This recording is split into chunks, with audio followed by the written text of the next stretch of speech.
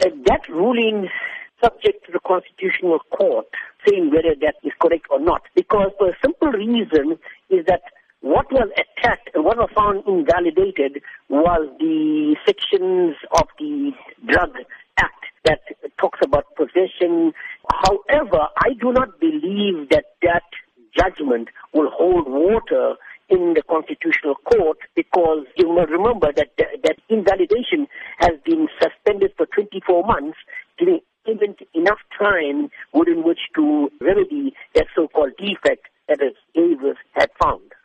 Now, there are many misconceptions as to what this all means, because if you do take a view at comments coming through on social media, they do indicate that the public are not really sure what they can and cannot do. Can you explain the intricacies of it all?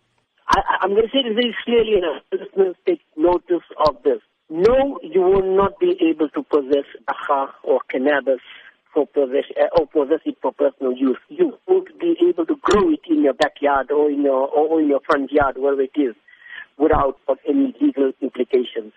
Until, I repeat, until the map is finalized, people got to be very cautionary in order not to do something very silly and find themselves in a letter of law.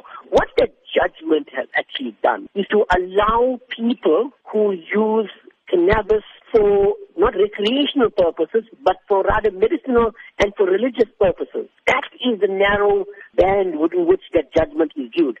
People are looking at this judgment as if it is licensed to go about and, start having a Dagga farm in your backyard. So, I'd like to say this very clearly, that Dagga use will still land you in jail, notwithstanding what the High Court has stated. And this is the problem with our media.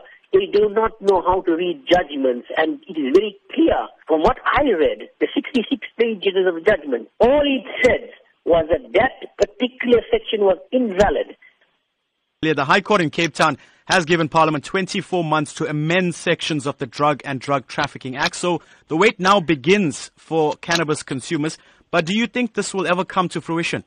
This is something very serious. Remember, South Africa is a signatory to the International Convention Against Drugs and Drug Trafficking. This judgment, if it passes through, can lead to abuse. It can get people individually marketing Dagga for their own commercial purpose, because that is a loophole. There are a lot of loopholes in the judgment, which I would warn people against not to suddenly open up a Dagga farm in your backyard.